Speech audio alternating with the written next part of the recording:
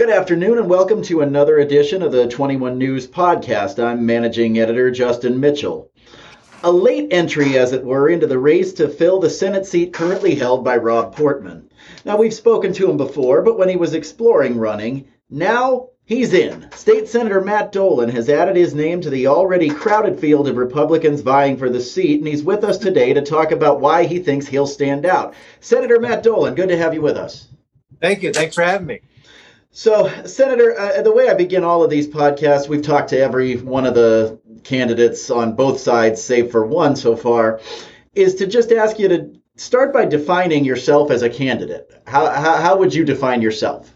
Well, great. Thanks for having me. Well, first of all, I may be new to the race, but I am not new to the opportunities and challenges that face Ohio because of my 31 years as a lawyer, 22 years in the business world, and 15 years as a public servant. I've served in the State House and I've served in the state legislature, and I have directly impacted issues that have improved Ohioans' lives. So unlike anyone in this race, no one else can point to work that has lowered income taxes by 48% since I've been in the legislature, who has adopted President Trump 2-for-1 regulation relief in Ohio. We were the second state to do that. Who has expanded school choice so parents have the control of where their child gets educated. If a school's failing them or they're being indoctrinated, they can pick up and leave. And I'm the only one that has spent effort relentlessly working with people throughout the state, including in the Mahoning Valley, to make sure that they have the proper investments, the proper policies to help grow. And Mahoning Valley's done a wonderful job in that, in redeveloping themselves. They have America Works. They have a lot of great programs. Lordstown's coming back. In large part, that is because of the efforts, me working with your community to make Youngstown work. That distinguishes me from everyone else in the race, that the problems that we're going to face in Washington, I can solve them. I can be part of a solution rather than just being a bomb thrower and saying all the problems. Look, Biden administration is destroying us. It is destroying our economy, our education, our way of life, and its incompetence has killed American soldiers. But it's not enough just to point out his absolute dereliction of duty. You need to send somebody who can stand for something and make sure you fight for Ohio every single day you're in Washington. Now, you mentioned not just being a bomb thrower was the term you used, which I like that. I've used that myself before. Unlike all the other candidates in the GOP side of the race, they're throwing a lot of bombs, anxiously courting Donald Trump's endorsement with no mention from him so far. But your candidacy caught his eye right away, because when you announced, the former president immediately said you were the one candidate that he will not endorse in this race. Do you think that's going to hurt you? I mean, he's really taken over the GOP, and you're looking to win a statewide race that is otherwise dominated by Trumpian candidates and seemingly voters. Yeah, I'm sure when President Trump maybe has more time and investigates the candidacies for the United States Senate, and he sees what I've actually accomplished, it kind of mirrors what the Trump agenda was. Like I said, we cut taxes in Ohio. I was the leader of that. We implemented his regulation relief. Myself and Larry Alpaugh, former Senate president, were the leaders in that. I'm the only one in the race who has said, you know, when the Republicans controlled everything, the House and the Senate, and we had Donald Trump, guess what? We couldn't pass immigration laws. We had to rely on the president to do it by executive order, and we saw how long that lasted, and now we see the crisis we're experiencing. So I believe at the end of the day, voters who like the President Trump administration are going to relate to the efforts, and my agenda matches what helped make the United States great, and I've helped make Ohio great. I think it's going to match up. As the only elected official in the race, I understand when you campaign for the endorsement of each Ohioan's vote. I'm going to earn those votes, and that's the endorsement I'm going to get. Now, do you think, because you are, at least stylistically, taking a different tack from the other Republicans in the race, Do you think that the Republican Party has an image issue and needs to potentially take itself back from those who are, say, still pushing lies about a stolen election or defending the insurrection of January 6th, or some of the real extremist stuff that you see from some on the right? Well, I'll let you put adjectives to it. I know this: if the Republican Party does not focus on working together to get the majority back in 2022, we're going to have 2 more years of the Biden agenda and 2 more years of the destruction of our country. I am the only candidate singularly focused on that, making sure I get to Washington so I can stop the bleeding, stop the Biden agenda, but more importantly, offer a solution to how America is going to grow, how we're going to be the strongest militarily, how we're going to be the strongest economically, and we will be the moral leader in the world as well. If we're looking to the past, we will fail in the future. I'm the only one focused on what is going to get America moving again. So let's talk about specifics then. What would your top 3 issues be that if you win, you win the nomination, you win the Senate seat? What are your top 3 issues, and how do you get them accomplished? Okay, I mean, I guess I'm going to go broad here, and then maybe we can go narrow. But sure. The economic has always been my focus, and the 5 pillars of a great economy are low taxes, less regulation, proper utilities, good infrastructure, and a workforce development and education. So those are the 5 pillars that I've worked on in Ohio. I would continue to work on those 5 pillars in the United States Senate. Security is a huge issue. As I said, I would go and make sure that we actually put in law the agenda that was actually working securing our borders. We understood who was coming into our country. We were defining the difference between a migrant who is trying to come in this country because Biden is saying, come here and everything will be free, and immigrants who want to come to this country and enjoy and work hard and live that American dream. So we have to secure our border, make sure we know who's coming in, but do not do it in a way that we lose the inspiration for why our country is so great.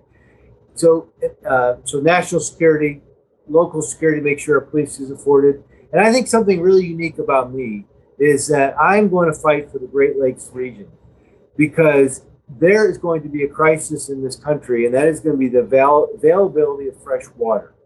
And it doesn't matter whether you're talking climate crisis or not. The reality is businesses in the Southwest and West are facing rationing waters. And they're going to make a business decision, not a climate decision, a business decision to say, I got to look elsewhere. And that's where we have a great opportunity to grow our economy here in Ohio and the entire Great Lakes. Great Lakes regions are losing representation. So we need for Ohio to send a strong voice for what is an inherent advantage, economic advantage for Ohio, and let's see that through. Now, if you do manage to get the nomination, you'd still have a tough fight in the general election going up against either Tim Ryan or Morgan Harper. Both of them, to different degrees, are stylistically making a similar argument that you are in terms of ignoring some of the heated rhetoric of, say, a Josh Mandel or J.D. Vance and focusing on kitchen table issues. So, and you got into this a little, but make your case for why your approach to basic economic issues would be better, in your view, than either of theirs, say. Well, it's very, very easy. Sherrod Brown and Tim Ryan are adopting the philosophy that you tax the rich, the job creators, the innovators, the investors in our country, so that you have more money for social programs, i.e. keeping people from work. My agenda, the Republican agenda, would sell well throughout Ohio because we're for the working class. We're for getting people back to work and not creating government incentives to stay at home. But where I am unique as to any other candidate is I'm the only one that can point to successful policies at Ohio's level that allow somebody to go to work in whatever capacity he or she wants. So if you want to follow a 4-year degree, great. We have provided opportunities to keep the cost of 4-year degrees low. But there are so many other jobs available that provide a great standard of living. Skilled manufacturing, the skilled trade, You can go to the healthcare business with an associate degree. We have worked hard in Ohio to get the employers, the universities, the community colleges, and the high schools together to make sure that anyone can get to a job and a career that will help them raise a family and have a great standard of living. That's the type of programs that I would bring to Washington. That's what I could sell unique to any of my other opponents, is I have done the things that help people raise their own lives. Now, if you, let's say that you win, that would go a long way towards flipping the Senate back to the Republicans, most likely, because obviously it's it's as narrow as it can get right now, 50-50. The House could still stay Democratic. It could also flip. Either way, you'd be coming into the middle of a Democratic administration. So what is your view on working across the aisle and avoiding gridlock as opposed to sort of, doing some of the bomb throwing that doesn't necessarily accomplish a lot? Once again, I am the only one with the can show experience where I have reached agreement and compromise without compromising conservative principles and conservative results. So again, look to what I've done in Ohio. 3 times I've been in charge of the state budget. The most important document in the state of Ohio, because it describes the priorities and what Ohio is going to be like. 3 times I passed it. 3 times I've gotten Republicans and Democrats to vote for it. 1 time I got uniformity, unanimous. So you can get it. It's about effort. It's about recognizing where there is a line of agreement. You work as hard as you can to focus on that. Example would be the infrastructure bill. Rob Portman surgically negotiated an infrastructure bill, which is essential to Ohio's growing economy. It was not the big monstrosity of the liberal wish list that everyone else was talking about. So there was an example where, as a U.S. Senator, I would say, look, Ohio needs those infrastructure dollars, because you invest government dollars in infrastructure, you get private sector return almost immediately. That's where you need to find areas of compromise. So Biden administration is going to be there for 2 more years. A lot of what I would be doing is stopping the bleeding, at the same time putting forth legislation that shows there's another path. It's not just yelling at them. It's saying, here's where we can go. If I can get people to join me, great. If we can't, then you work hard in 24 to get the White House back in Republican hands. But we've got an agenda already laid out so voters know what they're getting when they elect us back into the White House. Now, all of the talk about these bread and butter issues, you would consider yourself a social conservative too, though, correct? I mean, on your website, there are sections about things like, pro-Second Amendment, certainly. You also say that you want to ban critical race theory, which is something that's come up a lot in this race. In fact, I think every Republican candidate that I've talked to in this series has mentioned that. Can you talk a little bit about what your understanding of critical race theory is and why you feel as an educational concept it should be banned? Well, first and foremost, in order to make sure that we are a strong economy, we got to make sure every single one of our children is educated in science, math, English, history, and prepared to go to work.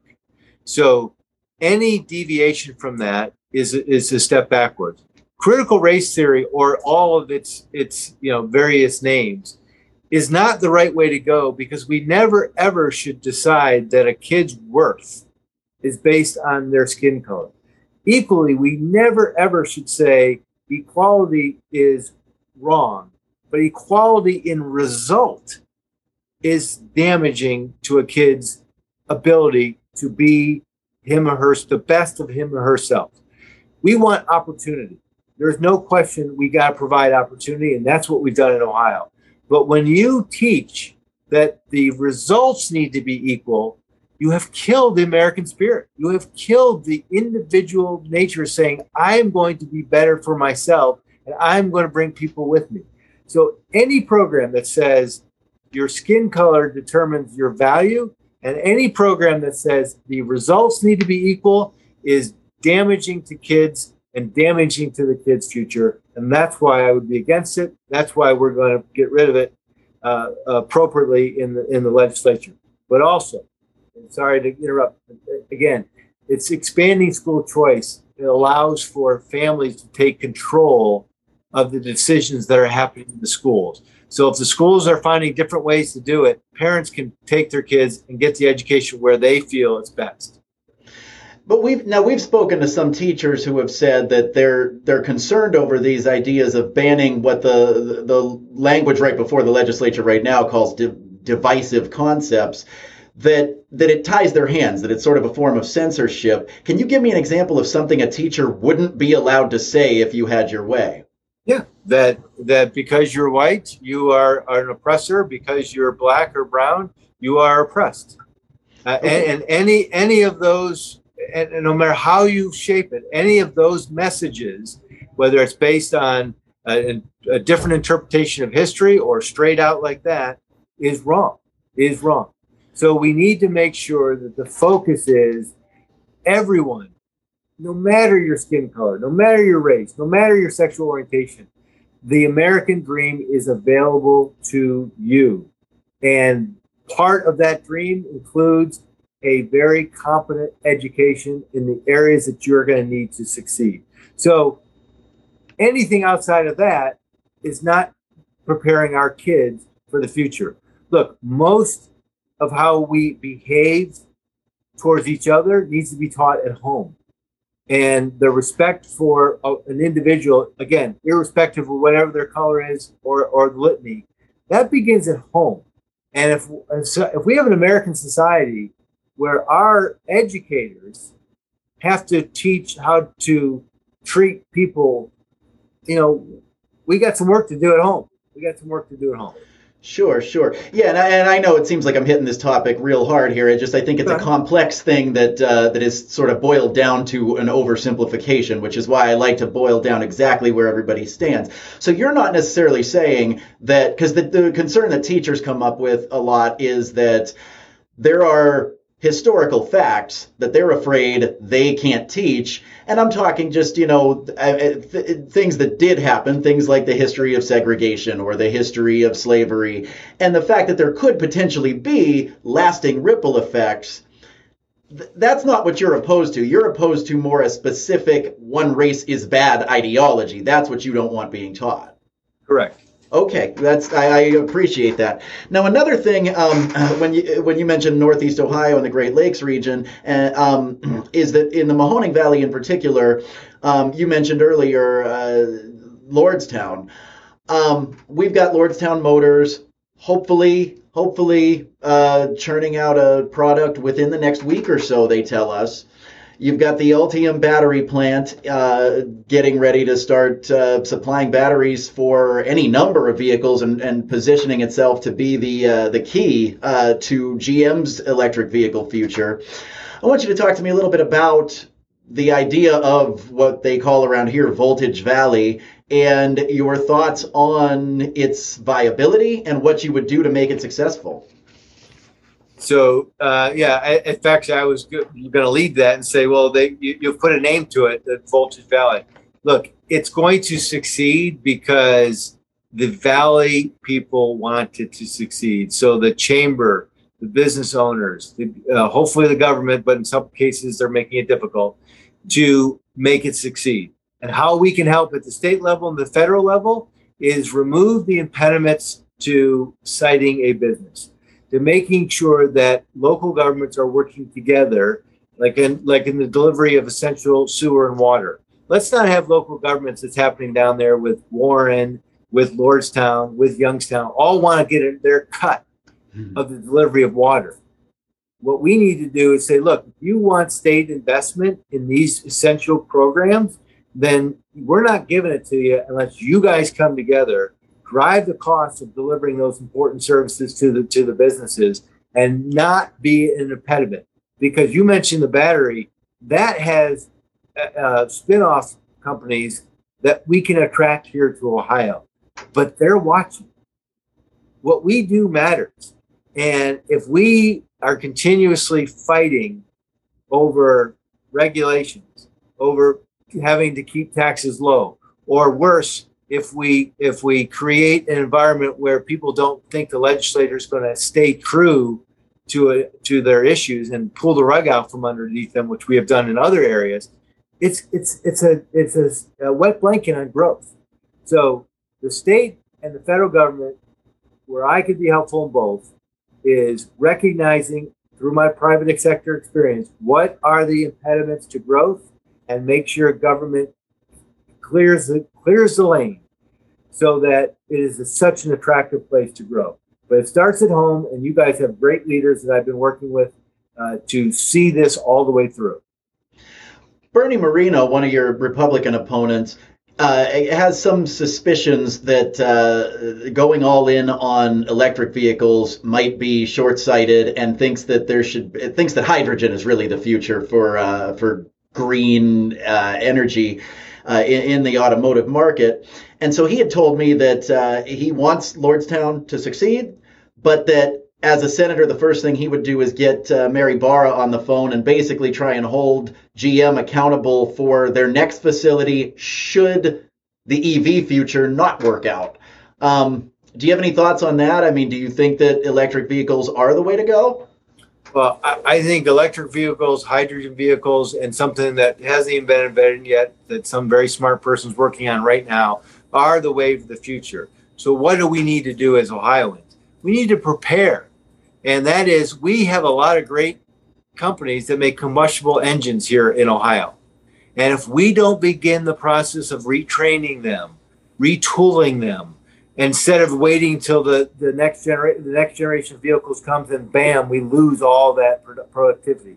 So it takes looking ahead and being visionary. So whether it's electric, whether it's hydrogen, or like I said, something unknown, recognize where we are today and where do we want to be tomorrow, and start that transition now, so we don't lose hundreds and thousands of jobs because we're still making the buggy when the automobile is taking off.